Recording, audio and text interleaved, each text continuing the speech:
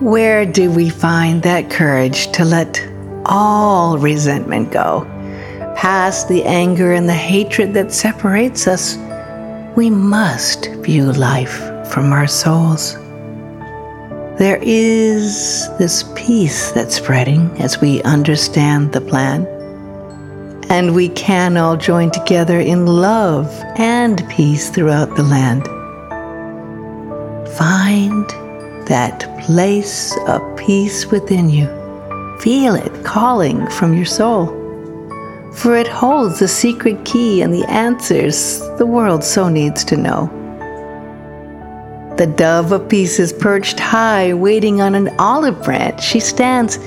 It's time now for the world to awaken and have the wisdom to understand that there is a path past the veils of darkness that tear the world apart, beyond the ego's downward spiral.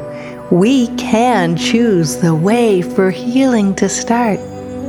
Find the courage to make a difference.